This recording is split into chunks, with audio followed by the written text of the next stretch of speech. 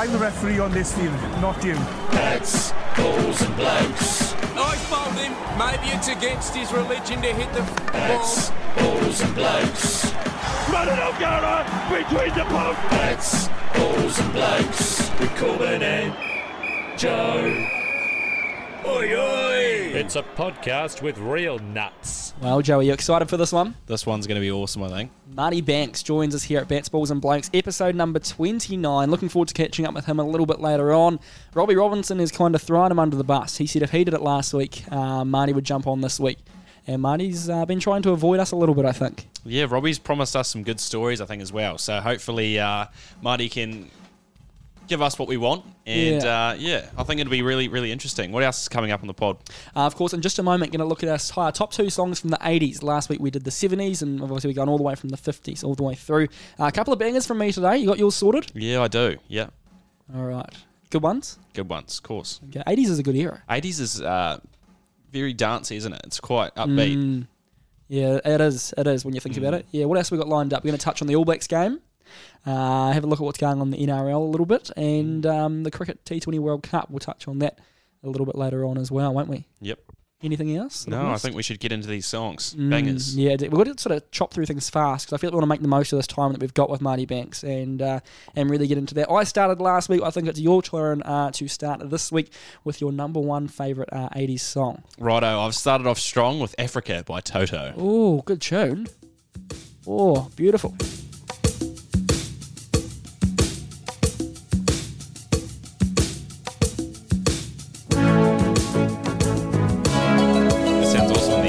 Yeah, it's good. Is it just me, or do we seem to choose songs with like really long intros? I know, that took a while, didn't it? It did. Why Africa by Toto? I think it's just a good song, isn't it? Sing along and it is. Everyone knows it. Yeah. Yep. Well, you're up next, mate. Number two. Next, my one. This was I was sort of tossing up between a few, and then I thought, no, this song here is probably going to be like in my top 3 of like most listened to songs on Spotify at the Spotify Rap thing this year. Tears for Fears. Everybody Wants to Rule the World.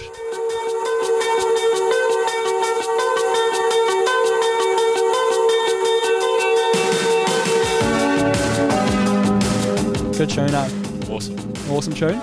You like it? Love it. Good. Love it. Love it? What's your number 2? My number 2 is Billie Jean, Michael Jackson. Ooh. Bit groovy, eh? Yeah, bit of MJ. Everyone's got an opinion on this, man, don't they? I won't tell you mine.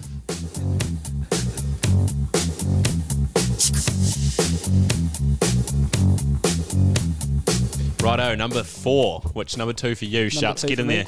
Bruce Springsteen's Glory Days. Banger.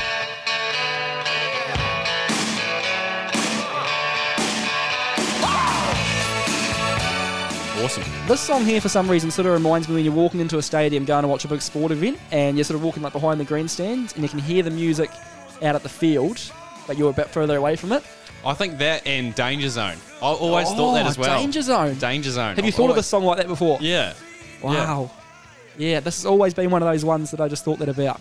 Yeah. Oh, well, four great bangers in the 80s. Yeah. We look forward to the 90s next week. As well as that, though, we've started Movember. Obviously, it's November the 3rd today? Yeah. 3rd today. And Shuts is looking about 14. I'm going to say 16. I'll back myself. I'll back myself there.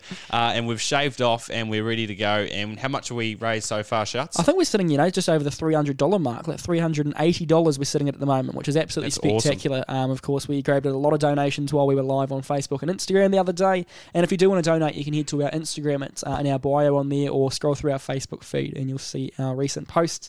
We're really looking forward to raising some money and pushing ourselves on some of these goals and really pushing it. So if you do see some stuff online, it's for an absolutely brilliant cause: men's mental health, men's cancer, prostate cancer, testicular cancer.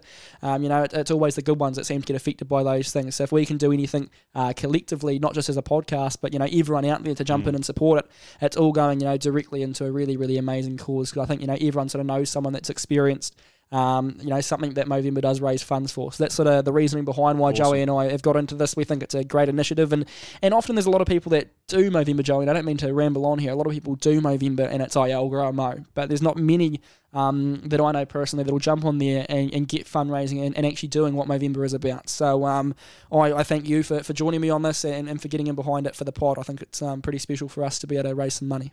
Yeah, we went live yesterday and I think we raised about $265.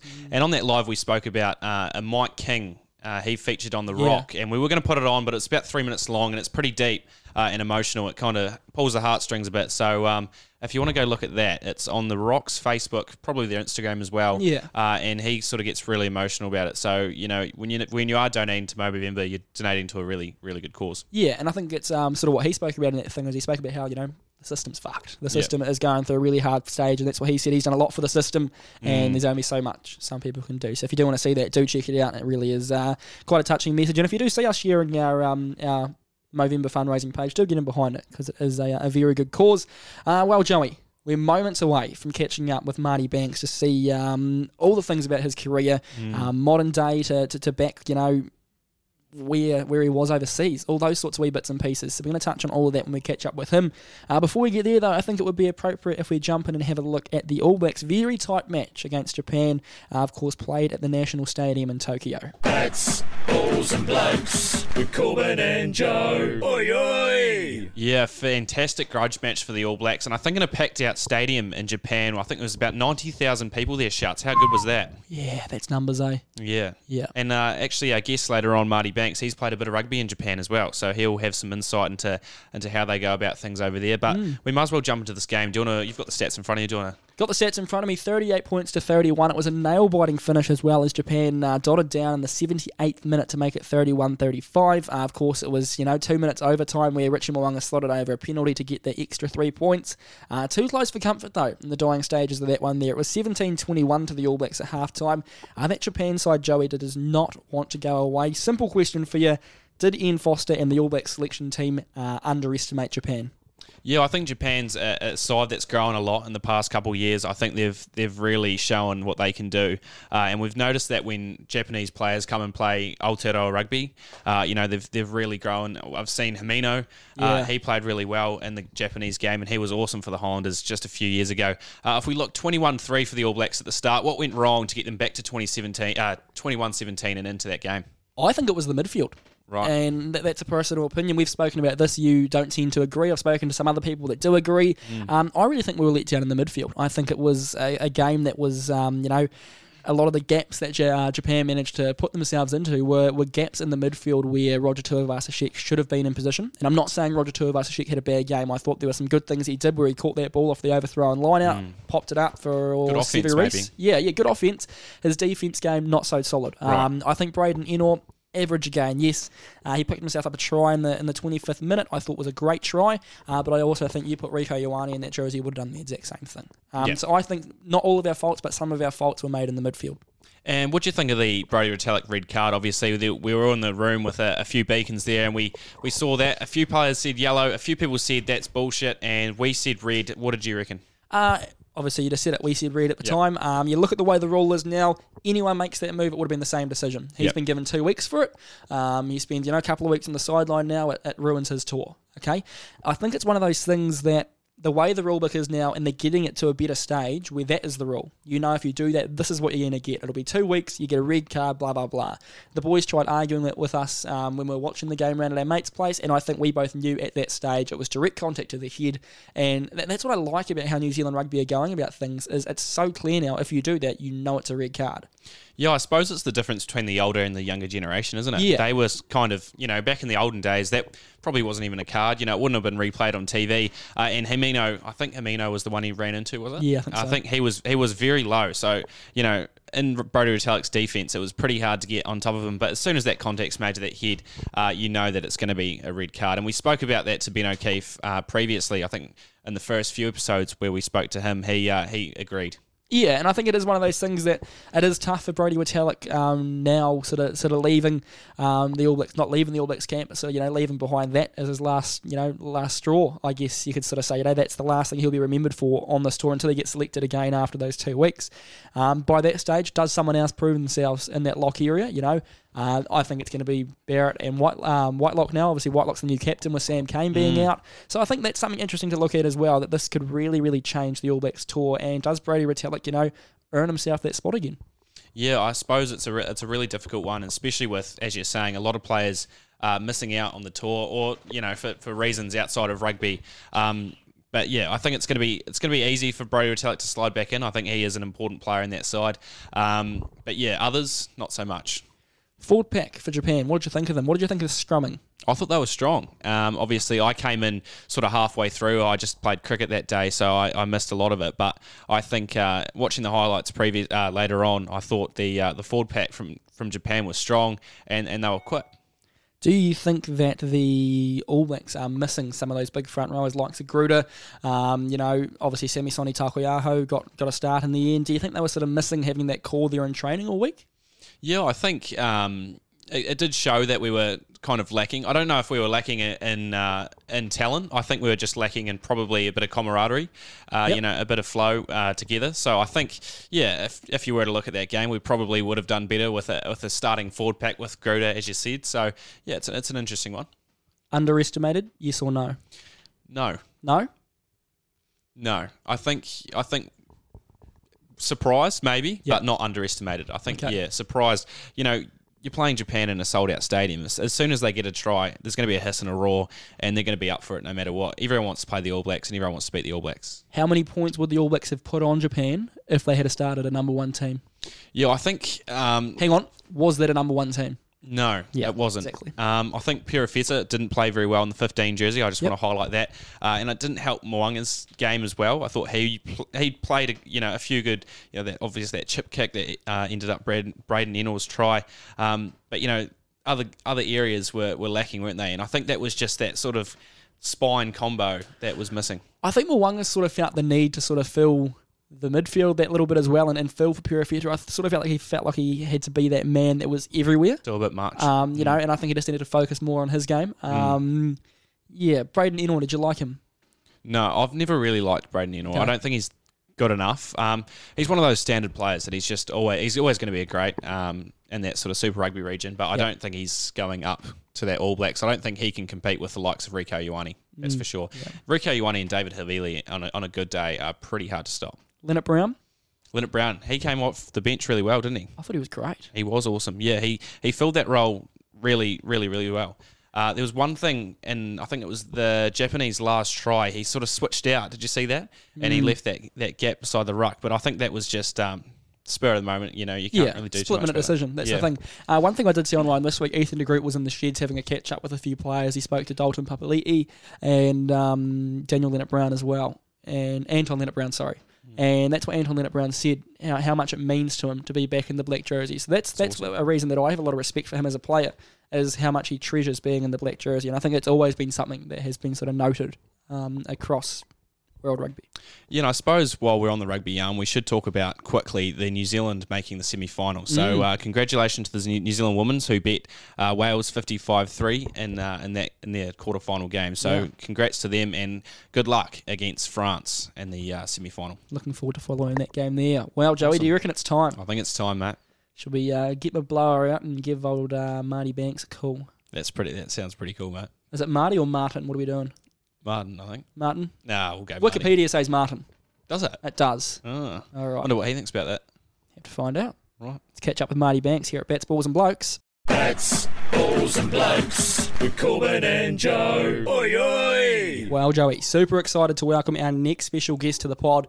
And we've been looking at this one here for a while. We've tried to be in touch with him, and he was denying. Reckon he had nothing else to say on Indie Podcast. Reckon he said everything that there is to say, so we're going to try and challenge that and do some different things. You excited? I'm excited, mate. Well, the crowd tells the story.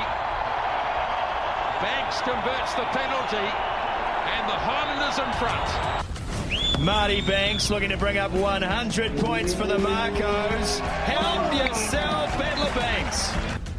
Banks sends it into the evening sky. It's a good strike from Marty Banks, heading towards the posts, and up go the flags. So on the stroke of half-time, the Maroon Army's on their feet with Marty Banks kicking the penalty goal. It's a 3-point ball game. Well, yes. On the back of that awesome audio snippet, it's time to introduce 33-year-old rugby legend Marty Banks. Marty has played rugby all over the world, from Russia, Japan and Italy, to where he now resides in the Deep South. He has scored over 750 NPC points for both Tasman and the Stags, and over 250 points in Super Rugby with both the Hurricanes and his current franchise, the Highlanders. The first 5/fullback joins us now. Welcome, Marty. Yeah, g'day lads. It's been a long time coming, hasn't it? I was going to avoid you for as long as I could, to be fair. I heard Robbie Robinson jump on the mic, what was it, last week, I think it was, and I think he actually spoke to us after a few beers, I think it was, and I was actually in a room with Robbie, and I remember saying if Robbie did it, I'd do it, and I sort of thought Robbie wouldn't follow through, so I thought I was in the home and hosed, and Robbie sort of threw me under the bus and said I was a good bloke, so I don't know if that's true, so I guess I have to fucking live up to his words and jump on the mic, because I was going to avoid you, but I guess when he says I'm a man of my word, I probably should front and get on here. So cheers for having me. Like I said, and you actually reiterated it, that I don't think there's much more to say, so we'll see what you got in store for me. All right. Well, we are very, very persistent. We make sure we get what we want. That's how we roll around here. Yeah, it's good stuff. We've got a piece of Robbie audio later on, so we'll surprise you with that one too. But we might as well open it up and start with where you started in your rugby journey. I understand you went to Christchurch Boys. Talk us through that and where you went after that. Yeah, finished up at Christchurch Boys. The old lady, I'm from the west coast of the South Island, so pretty small place, but I think the old lady and that got sick of me lingering around the house, so they sent me to boarding school for a year, probably try and straighten me out a little bit, pull me into line. But so I went over there for my last year of school, 2017. No, not 2017, 2007. Shit, I wish it was 2017. Went over there for my last year, and yeah, it was awesome. I went over there sort of for cricket and rugby. But when I got over there, Christchurch Boys are bloody pretty strong at cricket. I sort of went over there and played. I think I played 2 games. It was I don't even think it was the second 11, maybe third 11, I think it was. And I sort of said after the first and second game, I was like, look, is there any chance of me getting pushed into a second 11 or anything like that? And they said, pretty honest. Like, they're pretty settled in the second 11 and first 11. And I was like, it wasn't great. I think I went out and got 100 in my first game and then got 5 wickets in the next. And it was just, it was only third 11 cricket, and I wasn't getting much out of it. So the cricket probably ended there, and I probably pursued rugby from that point on. Still dabbled in cricket outside of school for a few years, but fell into the rugby pretty early on out of school with Sydenham Rugby Club. So that's sort of where I ended up out of school. Followed a bunch of boys that went there from St. Bede's and Boys High. So Elliot Dixon was one of them. Tyler Blindale. Who else went?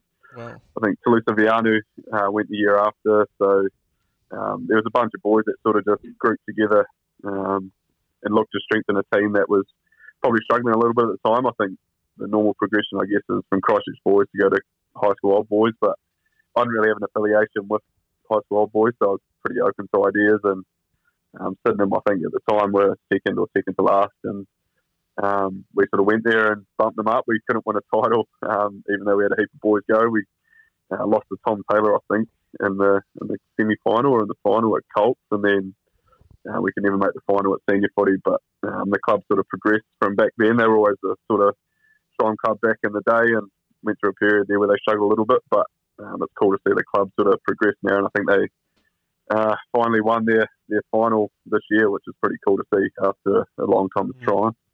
Yeah, it's interesting stuff. I obviously play for the Sydenham cricket team, so we're pretty close to home there. Just sort of, how did you get into that sort of Canterbury union scene? I understand you're in the extended squad. Yeah, out of school, I sort of played Canterbury age grade stuff. I think I played 18.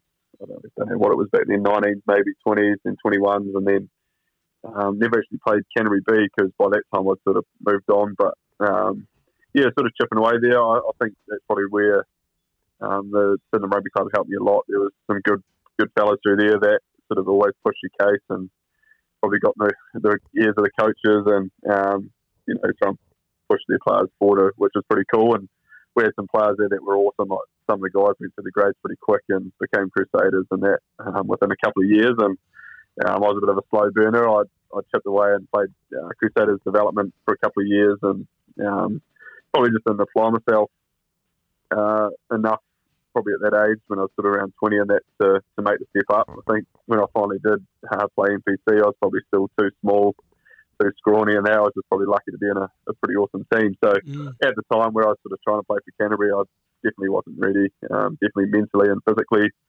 even though I wanted to be. But so it was probably a good thing that I sort of delayed my start, I guess. And when I made it at Tasman, I was slightly ready, even though I probably wasn't fully ready then either. Skip forward a few years. Obviously, nowadays we sit at 628 points for the Tasman Marco. What was the whole journey into getting into that sort of squad? Was it an easy choice for you to sign with them? No, it was, I think I went to Russia in 2011. Came back from Russia, and then I was talking to Sydenham again. I started playing club rugby for Sydenham. I was keen on having a crack at the Canterbury NPC squad, and I think I played 4 or 5 games that year, and then did my MCL, I think it was, and it was about a 10-week injury, I think it was, and during that time the Canterbury NPC team got named, which obviously wasn't in, probably wouldn't have been in it even if I was fit, to be fair. But so when I came back from the injury, Buller, so I'm from Buller obviously, and just fell into place that I go play for Buller for the end of the season. So went and played the Heartland competition, which was pretty cool. And from there, I met a couple of blokes through the team. So we had a couple of loan players from Nelson and Ben Coleman and James Foster and Craig Moore, the blokes. And they sort of convinced me to go up and play in Nelson. One of them was from Waimea and 2 of them from Nelson Rugby Club. So they sort of made me pick and choose which team to go to. And I ended up going to Waimea, which was Ben Coleman's club, and sort of went under his wing for a year there and had a crack. I think I broke my hand at the first training, so I got there on a Tuesday in the warm-up, played touch and broke my hand. So it was about 6 weeks or 8 weeks or whatever it was. So far out. Came in to have a crack at trying to play for Tasman and got injured on the day one. So anyway, I got through that, played some footy on the back end of the injury and came to Tasman, I guess Tasman naming. And again, like I said, I probably wasn't ready to play NPC at that stage. Even though I was pretty naive in my head, I was like, I'm definitely ready. Didn't make the cut, so missed out. There were 3 of us trying to fit into 2 spots, and they took 2 other fellas, which is probably fair enough. But and it probably wasn't until I think it was second round. I think 2 boys got injured, and I got called in for the round 3 game against Counties Manukau. So it was that's sort of where it all turned, I guess. So the coaches went from saying that I wasn't ready, and in my eyes I was, but now I'm a bit older in my eyes, so I definitely wasn't. So yeah, sort of played, what did I do leading up to that? Played Tasman B's, for maybe 2 games, and then got called in. I think Robbie Melnick got injured, so that's where I got my look in, and it was a week by week contract. So if I played crap, I was probably on the outer. So I was just lucky our team was going awesome at that stage, and they sort of piggybacked me through that year and opened a few doors for me, which was, I was pretty lucky to be a part of that group, because at the time we didn't have many Super Rugby players in the team, but by the end of that season I think most of the boys were contracted, so it was just sort of a golden period for coming through the grade there. And in 2014 you were named in the Hurricanes. What was the difference in your eyes between that sort of NPC set up at Tasman and going into that higher honours with the Hurricanes? Bugger all, mate. Earlier that year, so that's, so 2013. So 2013 was my Tasman year, and then moved up to the Hurricanes at the end of 2013. But I actually signed my Hurricanes contract before I signed the Tasman Marco contract. Far out. So I played, I can't remember how many games. I think it was maybe 3 or 4 games. So I played 3 or 4 for Tasman, and that's when I spoke to the Hurricanes, and then signed with the Hurricanes after. It was 3 or 4 games. I can't remember exactly, but yeah, it was crazy because earlier that year I actually played a game for Reefton. So I went from playing for Reefton for a game, playing Tasman Marco, and then probably within the space of 6 months I was debuting in South Africa for the Hurricanes. So not much change physically, mentally. Like it was just, I was just lucky enough to be in a team like the Marco at the time, and we were going real well.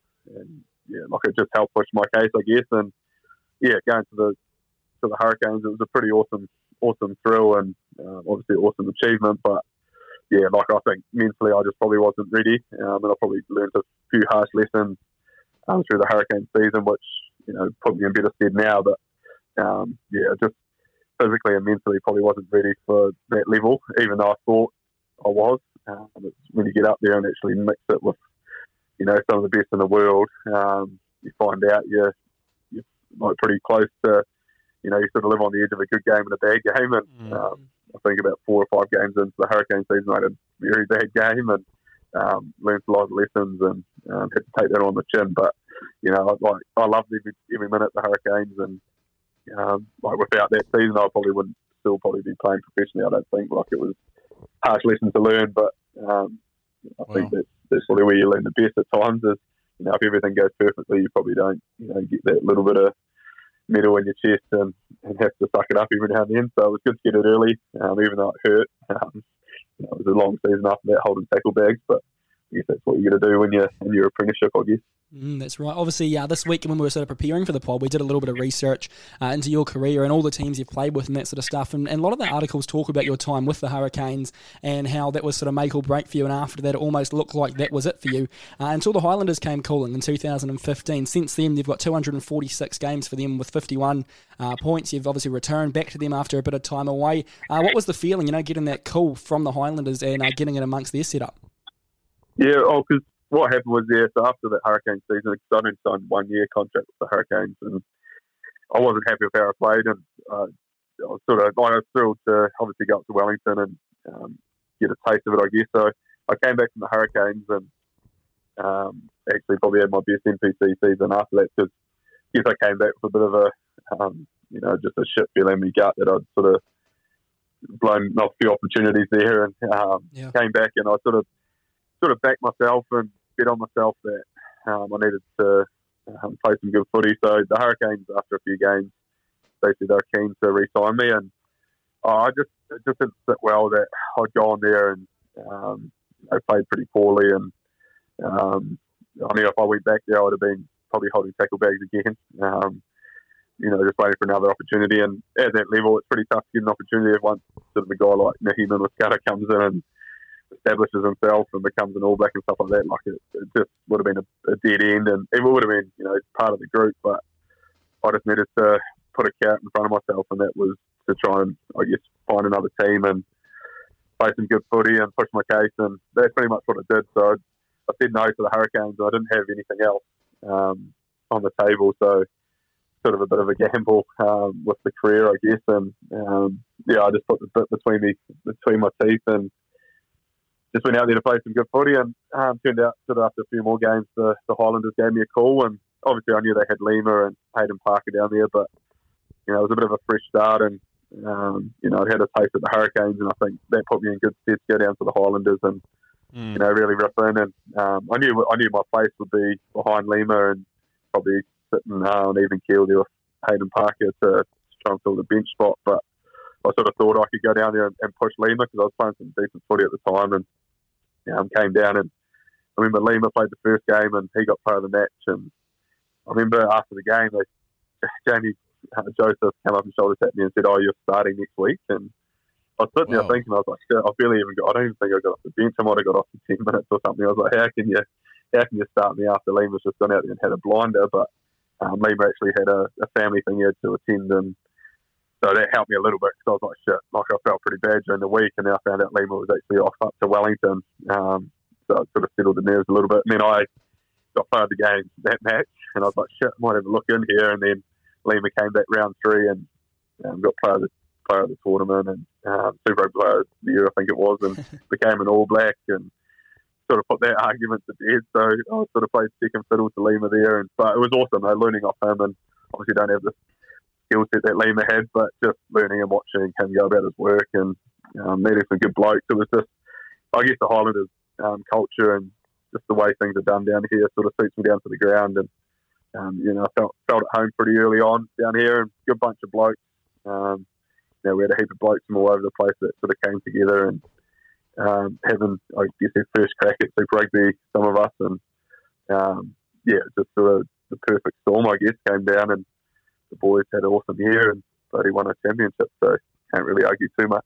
Yeah, exactly. Obviously, you spoke about Lima Sopawanga there. Just quickly, do you still keep in touch with players like him that were sort of there in your early Super Rugby days? Yeah, me and Lima are good mates. Sort of obviously with him over there, the communication lines have probably slowed down a little bit, but we always throw a bit of chat back and forth. And you run into boys that you played with during those earlier years and scattered across the world, and it's always good just to catch up and chew the fat a bit. And the boys are scattered everywhere now, so it's been a few years. What is it, 2015? So we're into it pretty deep now. So the boys are moved on now and onto bigger and better things. But I think I might be the only one left, possibly, in the Highlanders from that year. I think off the top of my head, there wouldn't be many more. Josh Honeck was there this season, which was nice having another older fella, but that might be it. So sort of the younger breeds coming through now. So it's just crazy how quickly it changes. Like I think I was 23-ish, and now guys are debuting at 19 and 20 or 20 years old or whatever it is. It's pretty crazy how the game's advanced, and sort of pretty cool being a part of it, I guess, watching some of these young buggers come through. And you spoke about the gamble it was to sort of leave the Hurricanes hanging there, but you played them in the final the next year and won a championship. How good did that championship feel, and how much do you reckon that helped you sort of pave your career in the end?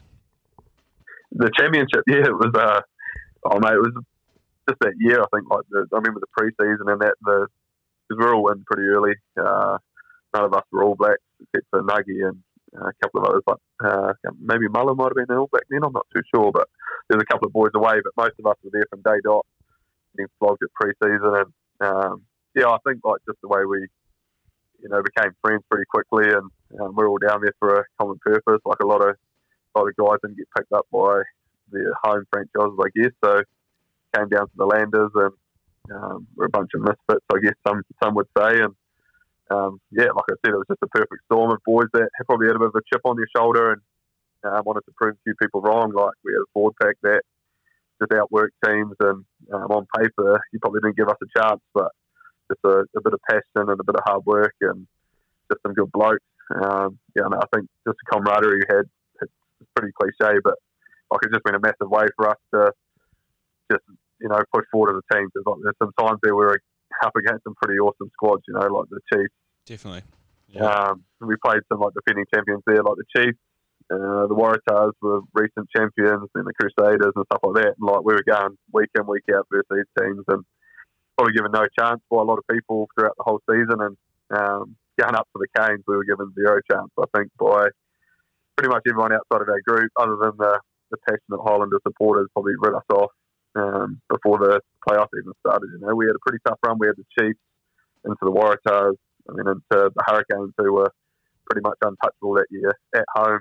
So, like it was, going up there was underdogs, complete underdogs. I guess probably sat pretty well with us. We went up there with probably nothing to lose and everything to gain. So, it was a sweet homecoming, like going up there and playing against a heap of boys that I became good mates with the year before. But it was a sweet moment when seeing the boys that lift the trophy at the end. It was pretty cool. So it's something that you can never take away from that group. So it's pretty cool. It's been a long time. It's been a long time since we've had a crack at winning another final. But that group, it's sort of Highlanders history now. That group sort of got the job done, and it was just a special team and a special occasion. It was a week that sort of went by pretty quick. I think we got a massive storm midweek, and I think we trained pretty much on the field. It was pretty much underwater, so it wasn't the greatest, but we treasured it and got stuck in and came out for good. Awesome. Yeah, obviously you made your return to the Highlanders again. Of course, you moved down to Southland and linked up with the Stags for their 2021 season in the Bunnings NPC, and linked up with a Super Rugby contract again in 2022 with the Highlanders. What did it mean to you to be pulling on the blue jersey again and running out in front of a packed out zoo? Yeah, it was a tough one. So I came back from Japan, and it was all intentions to go back to Japan, to be fair, after COVID, and was sort of playing one season for the Stags and just trying to pick up a contract in Japan. And I sort of had one roughly lined up to go back if I wanted to. And after being home for the Stags season, so it was all up, it was the NPC plus a couple of months I've actually played a few games for Sydenham just to keep fit before the Stag season. I think just being home, it sort of just put things into perspective that it was a good time to stay home for a bit. And sort of speaking to the Highlanders, and I think Josh Ioane wanted to move on up to the Chiefs, so they needed a 10 to come in before they could release Josh. I think whatever deal they had, but obviously couldn't leave themselves short by releasing Josh and then having no one else to come in. So that sort of played a part. So Josh wanted to take off and opened a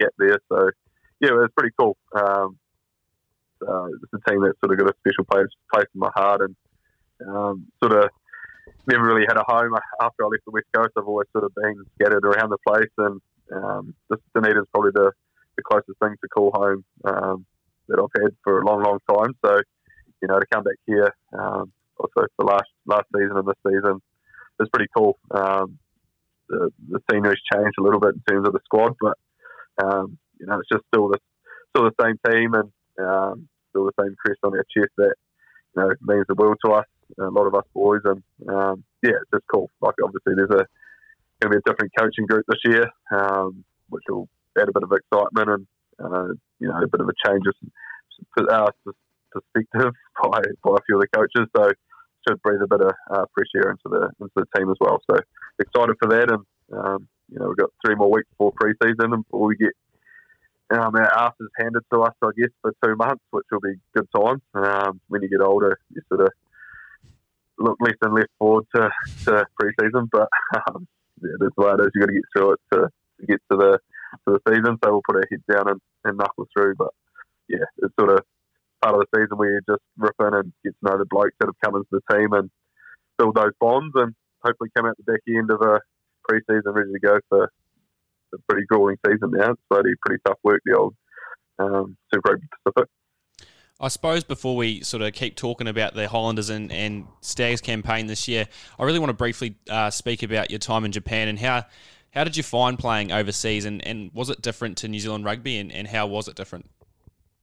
Yeah, Japan was, Robbie's probably talked about, I don't know, sort of actually talked about his experience. He was there for quite a while, but so I played in Italy and Japan, and Italy was awesome, but the culture and the lifestyle was, you know, was pretty awesome. You know, they have little siestas halfway during the day. I think they take about 3 hours off work and go and have smoke, go and eat some cheese and all sorts of stuff. But, no beers for you though, Marty? Hey? No beers for you? No beers for me, mate. I couldn't. What do they drink? Aperol Spritz. So I had one of them, and I couldn't get it down my gut. It was just a horrible taste. So like their culture was, you know, pretty relaxed, and you know, the Italy's lifestyle was awesome, and getting to know the boys. It's obviously a language barrier there, but you know, they were awesome. I guess in terms of rugby, like that level was pretty similar to other than like Leinster, and that, like Leinster were, you know, just as good as any Super Rugby team, but a lot of it was sort of between NPC and Super Rugby level probably. Obviously the top teams were pretty sharp, but we were sort of sitting around that mid-table, and like we were handy, but we wouldn't push teams like Leinster at that time. But yeah, so that was all good. But then coming back to Japan, like it was 3 years I think I was there for, and the culture shock was huge. But they're just a great like culture. You know, they just sort of do anything for you, make you feel at home as much as possible. So I guess you had to respect that. You know, you couldn't take them for granted. You know, you had to give a bit of yourself to them, and you know, offer as much as you could, because you're pretty much there for a lot of them boys as pretty much a coach as well. You sort of got to help out there and help out behind the scenes and take a bit of a load off the coaches, because there's a massive squad. I think our team had probably about 50 odd, maybe even more. So we had a lot of workers that would come in and train and then go back to work. So most of the boys held down a full-time job.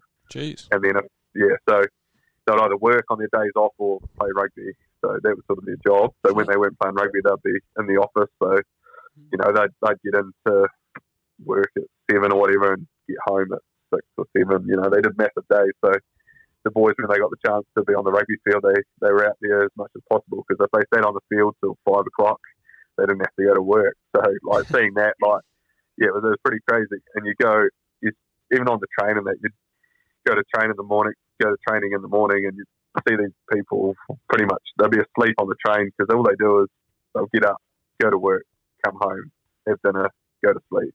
And that's their day. Like they just on repeat pretty much the whole week. They'll work massive hours. This is just the people, everyday people, you know, like, I think there's like deaths just because they overwork. So they overwork to the point of exhaustion. So, just the Japanese way, man, they just work and work and work. And when with their rugby, it's the same. Like they'll just train and train and train and train. It's, just in their culture, I guess. So seeing that was, pretty cool. I don't know if I'll be able to handle it. Like some of these boys, they'd do a gym session before training, have a massive training day, stat, field, do an extra half an hour, 45 minutes, and they'd go back in the gym and do another gym session. Like they'd just all go, and it was my body wouldn't handle it. I would have broken down real quick, but they just loved it. So it was pretty cool. But the way they went about things, like we'd always have camps, and we'd shoot away for 2 weeks, and they'd cart up all the gym stuff. They would load up all the gym stuff in the truck, and they'd truck it up. They'd unload it, we'd set it up in a tent. So we'd just go away and have these camps where we probably could have just had the camp at our training base and had the gym all set up, but they just loved it. Like they go away, just train like we would at home anyway, and just sleep in a hotel, which was the only difference. So yeah, it was a bit different how things are done like that. Like probably the simplest route was never really taken. It was always sort of find the hardest route to achieve something, and I'll go about it that way. But yeah, like it was a time where it was pretty cool, and I'd definitely go back if I got the chance. But we'll just see what happens at the end of this year. But the boys they just love a beer. Like it was crazy. They'll have a beer, and the more beer they have, they just start getting red because I don't know if they just charge. Like they just drink piss like it's water, and they'll drink it for 2 hours and they'll pretty much fall over because they drink way too much than their body can handle. And so it was pretty entertaining drinking with them. They sort of come out of their shells a little bit. They're pretty quiet sort of people at the start, but you get a few beers under their belt and they really rip in and get the karaoke going, and they start speaking English that they say they can't speak until they get a few beers under their belt. So yeah, it was pretty cool though. Like that. Yeah, like a couple of them came out to New Zealand. 4 or 5 of them came out for a season with the Highlanders and just trained alongside them. So I think for them to see that side of it, see the Highlanders go about their work, I think sort of going back, they sort of apply it to their team because there's a massive, the gap's closing a little bit, but like between some of the top teams like Suntory and then the bottom teams of the top tier. So at the time there was Division 1 and Division 2 pretty much. Now there's Div 1, Div 2, Div 3. So they're trying to close the gap, I guess, because there's such a massive gap between the top team, which at the time was Kobe when I was there, and they had Dan Carter, Andy Ellis. Wow. Who else did they have? They had Richard Buckman was there. Barracuda. Barracuda. But Brody Retallick, like we played them in my second year there, and we got beaten 97-0. So it was just the difference between the top teams and the bottom teams was pretty skewed, but they've shortened it up. I think there's 8 teams in the top division now, which is good because it had to happen. It was just sending teams out for slaughter. So, but you just look at the guys going over there now, like some of the foreigners and that, man, like some of them teams are stacked. So, like that Suntory team and Panasonic and that, they'll probably go pretty well in and around Super Rugby, I reckon. Yeah, wow. Obviously, we saw a bit of a touch of rugby from Japan in the weekend when the All Blacks came up against them. Do you think the All Blacks underestimated Japan in the weekend? No, I wouldn't have thought so. It would be a tough team to play. You know, like Japan's like obviously Tony Brown and Jamie Joseph and that there now. Like they're always just going to come at you, and I think they've just like the rugby in Japan has progressed a heap. Like I remember back in the day when I was younger, everyone used to talk about how they go over and all these professional players were going over holidays and get heaps of cash. So I guess the competition back then was quite easy. But now, man, like some of these Japanese guys, they're just freaks. Hey, like, and then you add into the mix of guys that are foreign that have been over there for 4 or 5 years and become Japanese qualified. Like, the competition's just going to get stronger and stronger. The Japanese team's obviously going to benefit from it. Like, their skill level, that's just unmatched. Like, they just train the house down, and like it's got to come to a point where that transpires into something at international level, and it sort of has. You know, like obviously it wasn't probably All Blacks' best game or All Blacks' best team, but like it's still the All Blacks, and like New Zealand rugby is obviously pretty handy. You could probably pick 3 pretty handy All Blacks teams from, look at this All Blacks 15 team that's going over there. And you put them into an international game and they're going to go well. And, so it doesn't really matter that it was, a weakened All Blacks team. Like the Japanese guys, to be fair, I thought they were actually going to win it there for a period, especially late in that second half. Like they just go and go. Like they're fit as hell. And they're so passionate, man. Like as soon as they got a sniff, the crowd would have been in behind them. And, the Japanese culture, they're so passionate about everything they do. And, it's sort of sitting on the fence, obviously, I'm a passionate Kiwi and hate to see the All Blacks lose, but obviously I know how much it would mean to the Japanese team to beat the All Blacks. So I was sort of in between. Obviously, I sort of wanted the All Blacks to win, but it wouldn't have hurt me that much if the Japanese team won because it would have just, they would have just lost the plot. Like, it was pretty cool to watch, to be fair. It was obviously probably a perfect storm between All Blacks being slightly off and the Japanese being playing some good footy that sort of turned it into a pretty good game to watch. Yeah, exactly. Let's jump back in, and this is sort of a two-part question. Obviously, off the back of another tough season for the SBS Bank South and Stags, things that are there for the past few seasons have been very tough on everyone. Talk us through what you think the changes could be for the Stags, and do we see you in the maroon and gold come 2023? Yeah, it's a tough one, the old Stags, eh? Like it's being a part of the team last year. Our results. I guess the win-loss record's not pretty, but there's a lot of games in those. I don't know how many we played, probably 20. There's a lot of games within those games that we probably should have won, especially this year. We probably should have won our first 3 against, who did we play? Auckland, Otago. Tasman. And who was the other one? Auckland, Otago. Tasman's first game. So, and that just changes your whole season if you can, pick up even 2 wins there. But, it's just frustrating that we can get so close, but we just have little lapses and let teams off. Like all it takes is probably 10 minutes of poor rugby scattered between the game, and it's like 30 odd points these days. Like we were scoring 30 points a game for some games, and that should really win you a game. And the year before, our defense was actually pretty sharp. Like if we defended like we did last year, this year we probably win 3 or 4 games, but because our attack was actually a lot better this year, but our defense slipped by the wayside, which was pretty frustrating because there were games there to be won. Obviously, you got a hiding by a couple of teams, Hawke's Bay, Waikato, when D-Mac came on. Bay of Plenty put us a sort of it too, but I think, who did we lose to at the end there? Bloody Newberry's played good now. Harbour, yeah. So, disregard those games. We had 17 injuries by the end of the year. I think after the Bay of Plenty game, I looked around and we had 17 guys on the sideline, and most of them probably were starters. So, so that's pretty tough. I guess the player depth gets challenged there a little bit, but there's so much ticker, and all it's going to take is the boys get off to a decent start, and it probably changes the season. But I think I don't know how we fix it. I don't know how. It's just the boys just probably have to apply themselves a bit more and, be a bit more honest. I think the culture down there is awesome. Like the boys are great. Like a lot of teams, if they lost 90% of their games through a year, there'd be so much bad blood within that squad. Like I just, like down at Southland, like the wheels they probably fell off on the field in terms of results, but within the group, like there was no bad blood, and the boys would turn up every week and work hard, and it sort of says a lot about the group, and I think Southland deserves to get some decent results on the board, and I hope next year it is. But it's just one of these things. I think it's just going to take a little bit of momentum early on, and I think that's all it was, a little bit of belief. Because I guess when you start losing a few games, you start doubting what we're doing, and you start sort of trying to force your hand, and that's probably where things start going a bit pear-shaped. But there's some good boys down there. Probably just need to get some. I guess it's hard for us because we've only got sort of a small pack.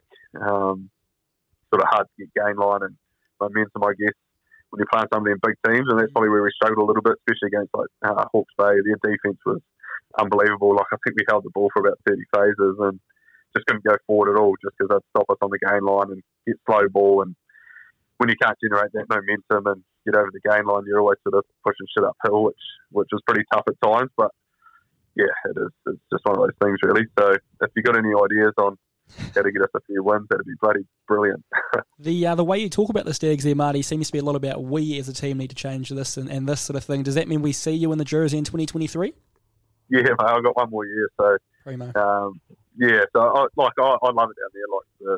It's just it'd be just awesome. I went down with the goal of being a part of the team that sort of changed the trend. I guess it's been, the supporters are just awesome. Yeah, you get the boys and girls on the embankment actually. They're a passionate crew, and I remember playing my first Stag Day last year at the stadium here in Dunedin, and that was unbelievable. I think there's like 1,000, maybe 1,500 supporters just losing the plot, and I don't know if I've ever heard this stadium that loud, and it was just from a small group in a corner. Wow. There for like a cause. Whether they actually care about the rugby, I don't know. They're probably just there because they enjoyed pissing up and showing a few Swedes. But being a part of that sort of opened my eyes to how passionate the Southland supporters were. Because I think before that, I'd only played one game down in Invercargill at NPC level against Southland, and it was a cold night. There weren't that many supporters, but the ones that were there were just pretty much abusing me the whole game, which was probably fair. So, to be on their side of it, it's pretty cool. You walk up the street. I remember after our first 3 games this year, everyone was pretty excited. They see us lose to Tasman by 6 or something, and they're pumped. And I'm just like, far out. We shouldn't be that thrilled about a loss, but it just breathes a little bit of fresh air into, I guess, the supporters. And then obviously the second game, I think it was Auckland, I'm pretty sure, and then Otago. I might have that round the wrong way, but and then it became frustration from the supporters because I think they could see that we were so capable of winning at least one of those games that they actually became angry that not angry with us, but they were just frustrated that we couldn't get a win because they knew we had it in us. And I guess seeing that change, before that, supporters turn up and think it's going to be a Southland loss, but during that little period there during the season, I think supporters were turning up thinking it was going to be a win, and that was pretty cool. But I think as players, we just probably need to actually give them that win early on so we can build a bit of momentum and start a bit of a wave, because I think if you can start that and get Invercargill behind you, it'll be a hell of a place to be playing home footy. Remember the boys beat Counties Manukau, and then the next week they turned up and everyone thought we were going to beat Harbour, and the boys started with a hiss and a roar, and you sort of started, even I was sitting in the stand, I was like, we're going to have a fair crack at this, and then Harbour turned it on and put it to bed, which is a bit of a shame, but you could just see the enthusiasm around the field it just changed because of one win. So yeah, it'd be nice to have a half a dozen or something next year. So we'll see how that goes. Yeah, it's interesting. Every week we sort of came on the pod and me and Shuts would talk about, the Southland Stags being so close every week. Obviously a couple blowouts, as you said before, but they were sort of there or thereabouts every game. Now, if we jump into the Highlanders team this year, you spoke about the 2015 team being a group of misfits. How do you think? I think the Highlanders, we'd all agree, are kind of in that same sort of realm. They're probably the underdogs against most New Zealand teams anyway. How do you suppose that we can bring that fight and get back into that finals region?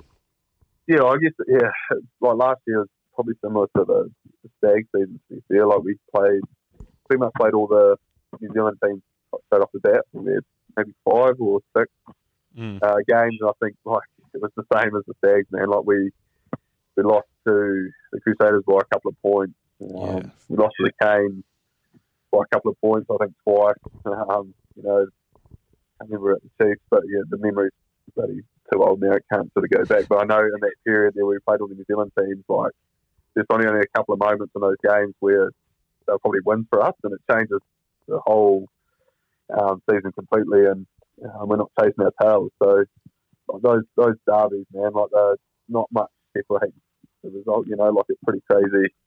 2 or 3 points can separate, the 5 Kiwi teams, which is pretty mental. If you go out there any given day, obviously Crusaders and Blues on your day, they're pretty tough to beat. But yeah, this year, we've got a pretty similar team. Obviously, got a couple of new boys coming in, which is always good. But yeah, I don't think too much needs to change. We've just got a real youthful team, and I think with youth that breeds, confidence. So if we can get some wind under their sails pretty early, like that'll go a long way. Because there's always obviously the superstar teams. When on paper, there's some unreal teams. You look at the Blues, they're stacked, and you say the Chiefs and Hurricanes. But on paper, you're probably right. But there's actually not that much difference between like those elite players and then like the crew that's sort of sitting underneath that. Like the guys, obviously there's the All Blacks, but then there's a heap of players under that probably aren't far off it. And I think some of these young guys coming into the team, especially at the Landers, like you look at guys like Billy Harmon,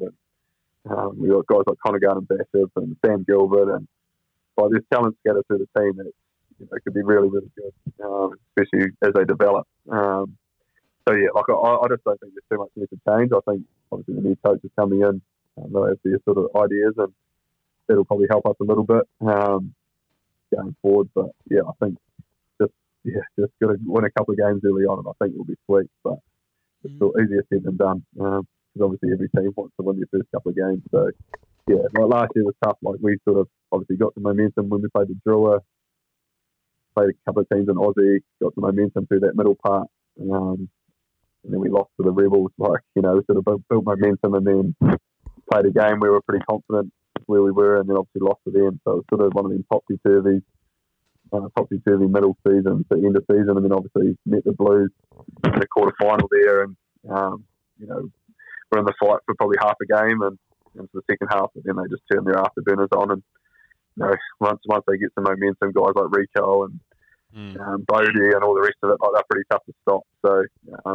we're probably just going to try and contain guys like that and stay in the fight. But I think we'll learn a lot from last year. Obviously, it's pretty much the same group, so there's probably no excuse that we don't move a little bit forward in the right direction this year. And there's definitely similarities between this team and the one in 2015. Like none of them were All Blacks in 2015, and obviously we've got a few now. We've got Nuggy and obviously Ethan de Groot and guys like that, and obviously Billy Harmon's been called in, and so it's pretty similar sort of outlook in terms of personnel, but it's just a bit of self-belief will go a long way, I think, at the start of the season.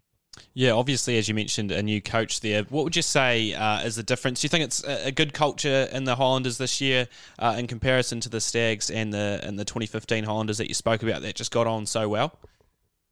Yeah, I think the culture's always good at the Landers. I guess over the years, I think 2015, obviously, like now, the scrutiny, on players is huge. Like back in 2014, 15, we obviously professional players, but we had, less people looking at us and worrying about what we're up to. Like these days, boys can't even piss in the wrong direction without getting in trouble by someone taking a photo or whatever. But in 2014 and 15, we probably had a good mix of on-field, off-field sort of carry on. We worked fucking hard, to be fair. Like we had guys like Nuffy Manu that probably led the charge, and he was just mad as heck on the training field, man. He had put himself into some serious holes, and but then off the field he'd be the first person to crack a beer, But back then we could rock up to a bar and have a group of us sitting outside for a beer, and no one would turn a blind. Everyone would just think, happy days. But now you see a bunch of rugby boys out having a beer, and it's the worst thing ever. So it's like it's pretty tough. So the scrutiny on players these days, social media, boys just. Obviously inside the group, we can be ourselves and have a bit of a yarn. But some of these young boys coming through, man, like people just sitting there waiting to knock these guys down. Like back when I sort of started, like we got away with whatever we wanted pretty much. Like we could walk down the street and no one would give a shit really. But now, young fella has a bad game and he gets torn to shreds on social media. Like it's pretty mental. So like that side of it, it's pretty tough to build a culture when. A lot of people are sort of trying to knock you back, but inside the group it's always good because you're pretty safe in there. No one's there to sort of sit on you and do that. So within the group at the training day and any chance we get, we sort of get to build that culture. But I guess now the rules have been clamped on teams and that, especially over the years with some of the mishaps. The culture building, I guess, in New Zealand was always built around a beer, but now it's sort of built other ways. So I guess with the young boys coming through, I guess everyone's got their own sort of what they get up to away from footy now. So I guess some of those connections probably aren't as strong, I guess, off the field, because everyone sort of leads busy lives away from it. But I think what's great about the Landers culture is they do try and treasure that side of it and try and treasure the fact that that's what the Highlanders are built around. So hopefully, it's never been lost, but hopefully we really have a real crack at that this year and try and build that brotherhood. That's sort of what we built our 2015 season around, was sort of one and all in. And like if someone went for a coffee, you'd have pretty much the whole team there. So hopefully we can get somewhere like that with this year's team. Yeah. You spoke about a lot of social media stuff inside that we snippet of what you spoke about there. Let's jump into social media in another perspective. Obviously, you are very well known these days for the page, the legend of Marty Banks. Talk us through the whole situation with that there. Yeah, it's pretty out the gate, isn't it? I think it was made as a bit of a piss date, which is fair enough. It was 2013, and I just remember waking up one day. It was just there. It was pretty fucked up, to be honest. I remember I obviously I idolised guys like Stan Carter and that, and I probably followed all their pages, and then to have this page named after me, I was like, what's going on here? I think I played 4 or 5 games, and after the Marcos, when I was Marcos back then, but Marco now, and it was pretty mental. I had people sending it to me. I was like, what's going on here? And then the bloke, Alex Malkin, messaged me. I think it might have got to a couple of thousand. He was like, do you want to run it? I was like, there's no way in hell I want anything to do with that page, because, mate, I was getting, it was obviously pretty cool, obviously, to play some good footy and have someone do that, but walking up the street, everyone's just giving me shit about it. All the boys were into me, and it was just weird, but he's done bloody well out of it. I think he's working for the Black Caps or something now, so maybe he should start paying me some royalties or something for getting him a job. But so it's transitioned into something pretty cool now for him, I guess. Like, he's got a massive following, and he's looking after the cricket, he's doing rugby, he's doing everything in between pretty much. So it's good for sport, I guess. Like if I need to know something, I bloody just tap in there, and he's pretty much got the replay of every sport and every result, and he's done well for himself, and full credit to him. I still think it's a bit weird, but you walk up the street now and all these old people still think it's me, so I have to remind them that it's not. And so probably keeps me a little bit more relevant at times. He's probably more famous than me, to be fair. So if you can sort me out for a few bloody sponsorships, that'd be nice off it. But unreal.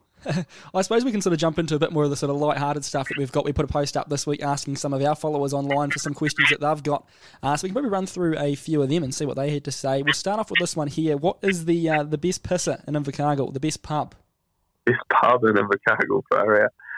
I live around the corner from the Glengarry, which is, it's a different taste, I guess. It's good for a quiet beer, but probably the best one I sort of didn't mind the Waikiwi, but it was always a bit of a hike from home. And my track record, I got done CIC, was it last year? I think it was. So the track record of getting home after a beer or two is probably not great. So it was a big old taxi. So probably the closest one to home was the Northern. So I'll just settle with the Northern, mate. I had a bit of everything. Okay, that's a good one. What have you got, Joey? I've got a real quick one here, an easy answer. Who's the best player you've ever played against? Against? Far out. Or with? Give us both. It's always a tough one. Fuck. I got to play against DC once, so it probably has to be him. That's probably the easy one. That's a fair one. Nani Lamape was never any fun, to be honest, and I'm giving you a couple now. And Seth Tamanivali, probably just because they're 2 big blokes.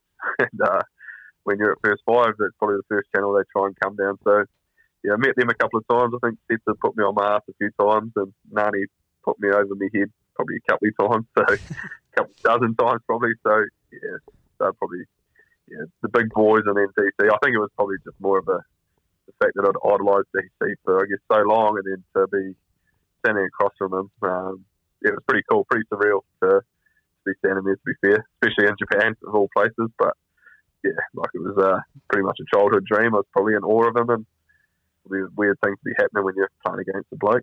Yeah, exactly. Well, as you were aware, we caught up with Robbie Robinson last week, and we're going to play you a little bit of what he had to say, and then we've got a quick question to follow this. Oh, Marty Banks, he'd be another guy.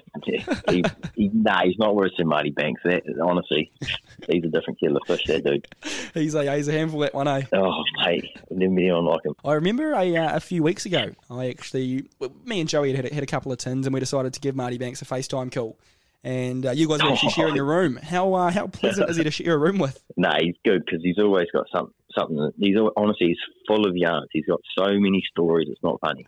Oh, I love and it. That's probably why we were up so late. He was sitting there giving me story after story. Would he be up there with the best player off the pitch as well? Marty Banks? Yeah. Oh, he'd be right up there, I'd say. And I've met a few, but he'd be right up there. So, obviously, Robbie rates you as one of the highest players off the field, and he's seen a few of them. Who would yours be? Best player off the pitch? Robbie was probably drunk when he started talking to you, did he? Because he just pumped me up and talked a lot of shit, I think. He's probably the nicest thing he's ever said to me. I only met him. I've met him in the past, but this is the first time I actually got to know Robbie. But the best guys off the field that I know. Is that what you're saying? Yeah. I've always, and over the years, I've always just been, it's always come from that 2015 Highlanders team. I'll give you the three I've always had, so I've been pretty true to myself. It's always been Hayden Parker, Robbie, Richard Buckman, and Tom Franklin. Wow. Like the office, mate, they're just top blokes. I think I probably spent most of my time with them during that year, sort of 2015, 16. So they'll be the three that go to OGs, I guess. And then recently, off the field, I'll try to give you one from the Stags. There's actually a couple of dark horses at the Stags at the moment. Okay. Grayson Knapp and Matt Funga. Sort of warmed to them a little bit.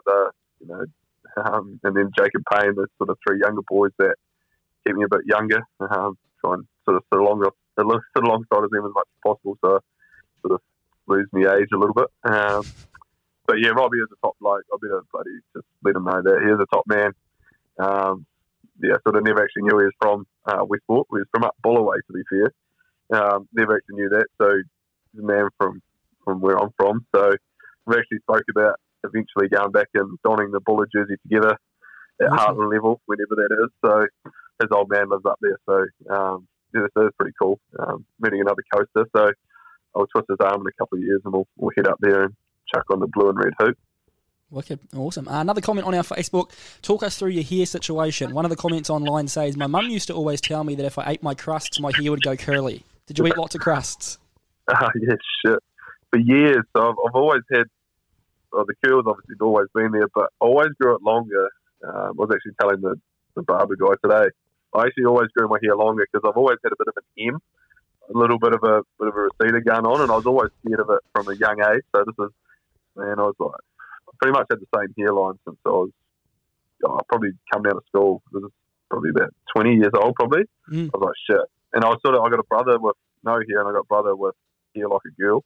So I'm sort of trapped in the middle there. So I was always a bit worried. So I always grew it out in fear that if I cut it short, then it might not grow back, or this M might be huge. So over recent times, I've cut it shorter, and I've actually worked out that it is still there. The M's still there, but like it's actually a lot better while it's shorter. So I've actually warmed to having short hair. Everyone just used to think I grew my hair because it was a bit of a sideshow, but I just grew it to bloody cover the M. Oh, I love it. Another comment on here, and this is from my dad. He thinks he's quite clever. He wants to know, if Marty Banks was to recommend banks, what banks would Marty Banks bank at? Shit. Yeah, there's a lot of banks. There's a lot of banks. Too many banks. Yeah. Oh, what have I got? Coming through the days and recently, there's only ever two banks. I think it was ASB and BNZ, so I'd probably have to pump them up.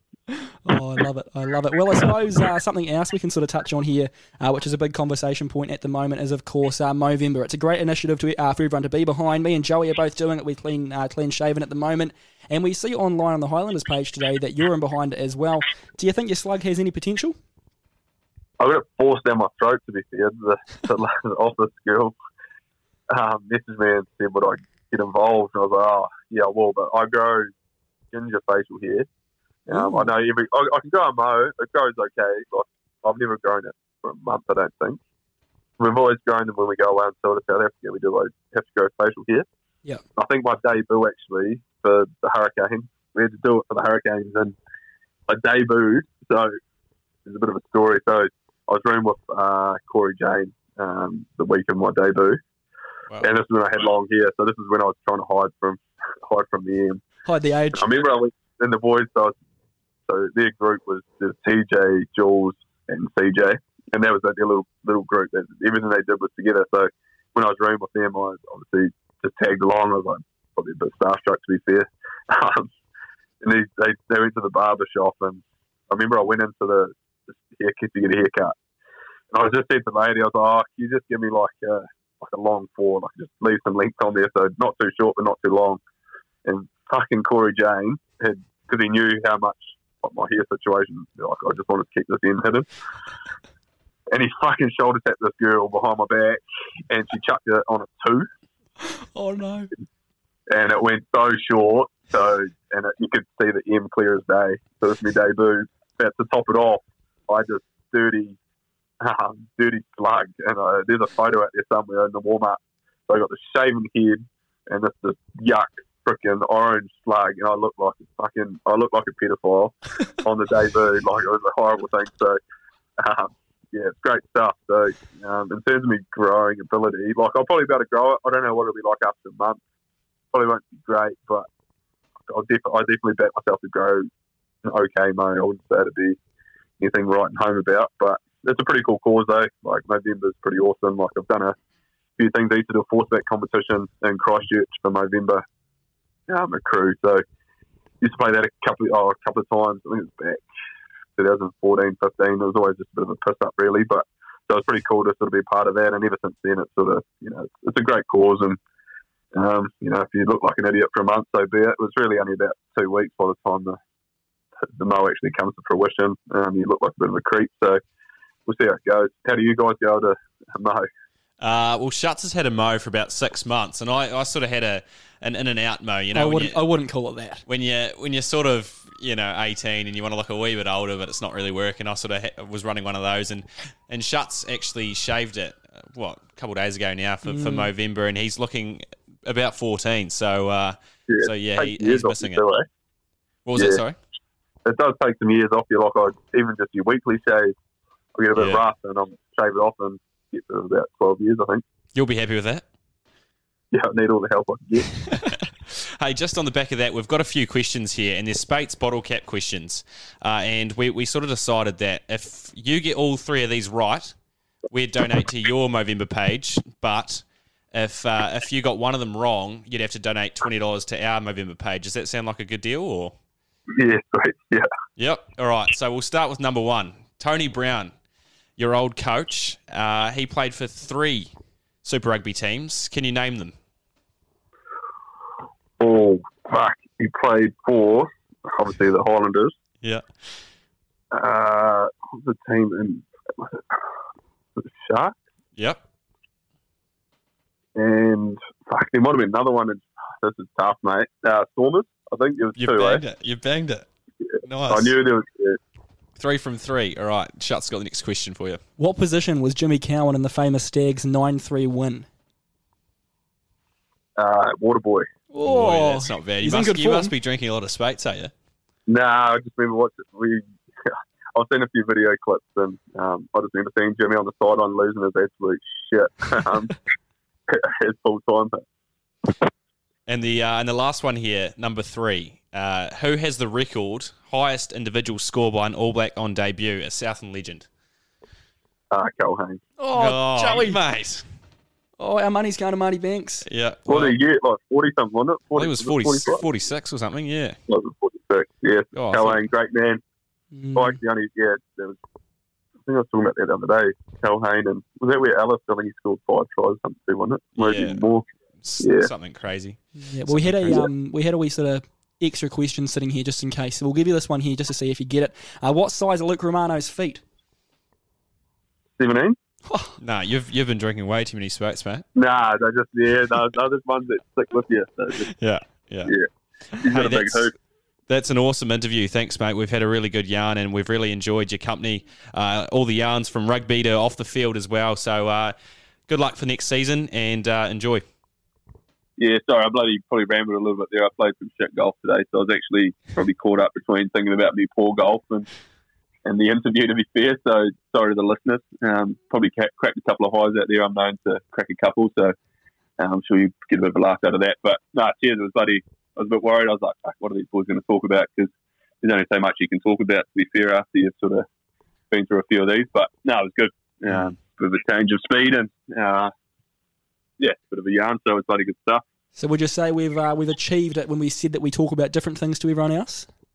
Yeah, well, I listened to a bit of Robbie, so I sort of had a bit of belief that you should get the job done and throw a few curveballs. So, no, it was good. It was, I guess over the years I've sort of spilled my fucking life story that much that you sort of get sick of talking about yourself. So it's good to sort of come at it from a different angle. Awesome, brilliant. Well, thanks for taking the time for catching up with us, and hopefully we see you down south at the Ale House or something, a game real soon. Yeah, beauty. Cheers, awesome. Mate. Cheers, mate. Right, see you, mate. That's Balls and Blokes with Corbin and Joe. Oi, oi! Over an hour long, Joey, yarning with Marty Banks. How good's that? That was mean. That was really cool. I liked the sort of lighthearted with a bit of, serious stuff in there as well. Yeah, I think he's one of those guys that just knows when to be serious. Yeah. Not childish like everyone says he is. Yeah. We had a couple of good yarns off mic as well, which is awesome. So thanks to Marty again for his time. Yeah, definitely. Thank you, Marty. Yeah, the Rugby League World Cup. Going to run us through some scores and then we'll do a couple of wee bits of news from Content Seeker Dara. We'll keep things short and sharp now that we're an hour into this episode already. Yeah, the final round before the quarterfinals. New Zealand played Ireland and won 48-10. England beat Greece 94-4. That's a cricket score there, isn't it? Shuts. Shit, yeah. Fiji won 30-14 against Scotland. Australia 66-6 against Italy. Lebanon 74-12 against Jamaica. They played really well that game. They did. Tonga 92-10. Also a team that played really, really well. Samoa beating France 62-4. And Papua New Guinea winning 36-0 against Wales. There's some upsets there. Yeah, I suppose we've had a big yarn to Marty. I think you should just jump into the news after. Jump into the news? Yeah. All right. Well, Newcastle veterans Tyson Frizzell and David Clemmer have reportedly been shopped around him after a bid to reinvigorate Newcastle's struggling roster. The Knights are willing to offload their two biggest earning forwards in Clemmer and Frizzell to free up some salary cap space to chase Luke Brooks. Clemmer has been linked to a move away from the Knights with some time after reportedly falling out with coach Adam O'Brien. But news is Frizzell, who was brought to the club on a 3-year deal in 2020, could be moved on in a bombshell move given what the Knights paid to get him to the club. The Knights see moving Clemmer and Frizzell, who are on bloated contract, as the ideal way to inject some spark into their squad. Luke Brooks, whether he's the man for it or not, is the number one target on their shopping list, and the Knights could use the money saved from Clemmer and Frizzell to lure the Tigers halfback to the Knights. Brooks is on reportedly $1.3 million in the final year of his back-ended Tigers contract. The Tigers are keen on Clemmer but have rejected a swap with Brooks at this stage. Brooks is looking increasingly likely to join the Knights in 2024, but Newcastle are desperate to lure him to the club early, pending a release from the Tigers. At 31, Frizzell has scored 31 tries in 217 games for the Sharks, Dragons and the Knights, while he's also played 14 Origin games for the Blues and 19 tests for Australia and Wales combined. The sticking point is Frizzell only took up an option in his favour to remain at the Knights in 2023 earlier this year, and his asking price could be too great for rival clubs given his age. What do you reckon of that? Yeah, it's a tough one. How do you think Luke Brooks would go in a Knights jersey? I don't know. I think it would be good. But I also think Luke Brooks is a growing player that could benefit more from being elsewhere. Yeah, he was Mr. Inconsistent this year, wasn't he? Yeah, he had was. a couple really good games and a couple shockers. Is that because of where he is, though? Probably. Yeah, probably. One of those interesting things. We'll do one more piece of news, eh? Yeah, right. The Catalans Dragons have reportedly made a play to lure Roosters and New Zealand forward Jared Waerea-Hargreaves to the Super League. The Daily Telegraph reported that the Catalans have internally discussed approaching Waerea-Hargreaves about seeking an immediate release from his Roosters contract to make a switch to the UK Super League. The 33-year-old has a year to run on his Roosters deal, but has attracted interest from French teams to finish his career in the south of France. JWH turns 34 in January and could follow former teammate from the Roosters, Latrell Mitchell, to the Dragons, of course. It is Mitchell Pearce, sorry, not Latrell Mitchell. I was going to say. Mitch Pearce to the Dragons. What am I talking about? It is unknown at this stage if the Roosters would be willing to release JWH with front rowers Tokiaho moving on, and of course Matt Lodge, who's unsigned at this stage as well. Catalans recently told former Roosters prop Dylan Napper he was free to look for another club, and his move would likely need to be sealed before the Dragons can sign JWH. Warrior Hargraves has scored 16 tries in 280 games for the Roosters and Manly since his debut way back in 2009, and he has won 3 premierships with the Tricolours as well. So he's quite a tank. You don't realise the history of JWH till you sort of see it on paper. Yeah, I know. He's, as you said, 34 years old, and he's still playing some pretty good footy. I mean, he's getting a few penalties, but that's just his game, isn't it? That's right. And one little thing here about JWH, more than once he has called home with a hint of trepidation after a big night out. I got on the phone to my wife, and the first thing I ask is, did Zali watch the game? Did my girl see Daddy get sent off? A wild end of the year, even by his standards, had Warrior Hargraves brawling with Kiwis teammate Nelson Asafo Solomona in the last week of August. He then lost the plot by mid-September with a head slam on Tom Burgess. Both his Roosters seasons up in the smoke following a record number of sim binnings in the most chaotic match of the NRL era. The post-game... It just doesn't stop for this guy. It doesn't stop. The post-game call home is followed by the Enforcer's explanation to 3 kids. Warrior Hargraves' eldest daughter, now old enough to try and work out at the age of 7. It's the 4-year-old that thinks they should go to school and do it as well. So JWH is obviously battling at home a little bit because his kids are starting to pick up on his habits. It's not a very nice thing if you're asking if your daughter's senior to get sent off. As long as he's not doing it to them, I think it's happy. It's pretty shocking. You wouldn't want to go against JWH's son, would you? If my dad looked like that, which he kind of does, he's got the beard going on. God, lose the. That's generous, but yeah, he looks like JWH. We'll give him that. Yeah, I think that's an interesting thing that his kids are sort of starting to pick up on where he's going in his footy career, which is quite hard case. Anything else from the NRL for you? No, I think we're all done there. I think we'll jump into the cricket, eh? That's Balls and Blokes with Corbin and Joe. Oi, oi! Well, another week of T20 cricket, and the T20 World Cup kicked off, and I think we're into finals time now. So Corbin's got the news from this week, so hit us. So Sri Lanka, Australia, of course, last Wednesday with Aussie getting the win by 7 wickets. Ireland played England, and Ireland got the win by 5 runs. That's hard to read, isn't it? Of course, there was a rain delay on that game there as well earlier on. Afghanistan and New Zealand, that game was abandoned due to the rain. South Africa and Bangladesh, with South Africa getting the win by 104 runs. India and the Netherlands, India winning that by 56. Zimbabwe beat Pakistan by 1 run. And then, of course, there was 2 other games abandoned by the rain, Ireland, Afghanistan, and Australia, England, which is unfortunate to see that abandoned. New Zealand had Sri Lanka, which we'll touch on shortly, and the Black Caps getting the win in that there by 65 runs. Bangladesh, Zimbabwe, with Bangladesh winning by 3 runs. Pakistan got the win over the Netherlands by 6 wickets, which was awesome as well. India and South Africa winning that by 5 wickets. A bit of a shock, that one there as well. Australia and Ireland, with Aussie winning by 42 runs. Afghanistan and Sri Lanka winning that by 6 wickets. And England beat the Black Caps by 20 runs, of course, on Tuesday, and Zimbabwe and the Netherlands, with the Netherlands winning by 5 wickets. Yeah, well, I suppose we should jump into that New Zealand-England game, which was on last night. A real thriller. It kept me up really late at night, probably about 2:30 in the morning. I was watching that till Joss Butler, he was the man in the action that game. He got run out in the end on 73 off 47 balls. So he was the one that sort of got them to that 179 mark. Hales joined him very early with a 50 of just 40 balls. And Livingston finished it off the end with a quick fire 20. New Zealand's innings, Finn Allen, 16. He started all right, but it was his downfall in the end. Kane Williamson, 40 off 40. Pretty slow, but he sort of anchored the innings, tried to get us back into that winning circle. And Glenn Phillips got dropped early, and you know when he gets dropped, he's going to score some big runs. So 62 off 36 for him. He was awesome.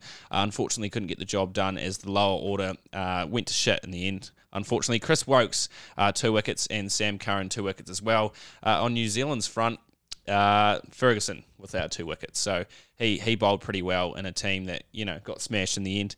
If we just jump into that New Zealand-Sri Lanka game, just quickly, as quick as we can, New Zealand getting 167. Glenn Phillips, 104 off 64 balls. Again, he got dropped very early, and you don't want to drop a man in form, do you? No, not at all. No. So, the other team, the rest of the team, not scoring too many runs. It was Glenn Phillips' day, and he got us that fighting total of 167 for 7. Sri Lanka followed up with only 100, with Rajapaksa scoring 34 and Shanaka scoring 35. So, Black Caps are going well, Shuts. They are. Do we see them going all the way yet? Well, I think they've showed what they can do, but they've also showed that there's a few, what would you say, a few chinks in their armour against that England side. So I think if they have a full performance, I think they definitely can go all the way. Okay. Yeah, looking forward to following that. That's it for cricket, isn't it? That's it for cricket. What else? Do we have anything else on the pod? No, we I don't think we do. I think we're going to scrap predictions after that massive phone call. Yeah, awesome. That was good, though. That was awesome. I think that was, that was pretty good. Very rarely will I go back and listen to a full episode of the pod. Yeah. Guilty. Well, you have to edit it, so you don't need to I know. go back. And then I sort of sit here and listen to it all again. This time, I'll upload it on Spotify and Apple Podcasts, and I will go back and listen because I think that was a great interview on our behalf. I think we did pretty well, Joey. Yeah, I think it was a good, as you saw Marty Banks say, it was a good performance from us. He said a lot on podcasts, and he didn't want to jump on, but I think he was happy. I actually, when I spoke to him in Invercargill, I said to him, come on the pod. Nah, I've done too many podcasts. Have you, though? Have you been asked all these questions? Yeah, I've been asked them all. Proved him wrong, mate. Yeah. We got it. You're chuffed. I am chuffed. Yeah. You know what I'm like? I like being right. And who was right? You. We were. Your little baby face was right. My little baby face. Of course, don't forget to jump on and do support our fundraising for Movember. You can find the link in our Instagram bio, and you can also find it on Facebook if you go through our posts. We'll be sharing that a lot, and we'd love for you to share it as well. Anything else from you, Joey? No, I think we're all good to go for another great week's of sport. Awesome. Bring it on. Looking forward to catching up next week for episode 30 of Bats, Balls and Blokes. Will there be a special guest? You'll have to wait and see. Thanks for joining us. Hooroo! Hooroo!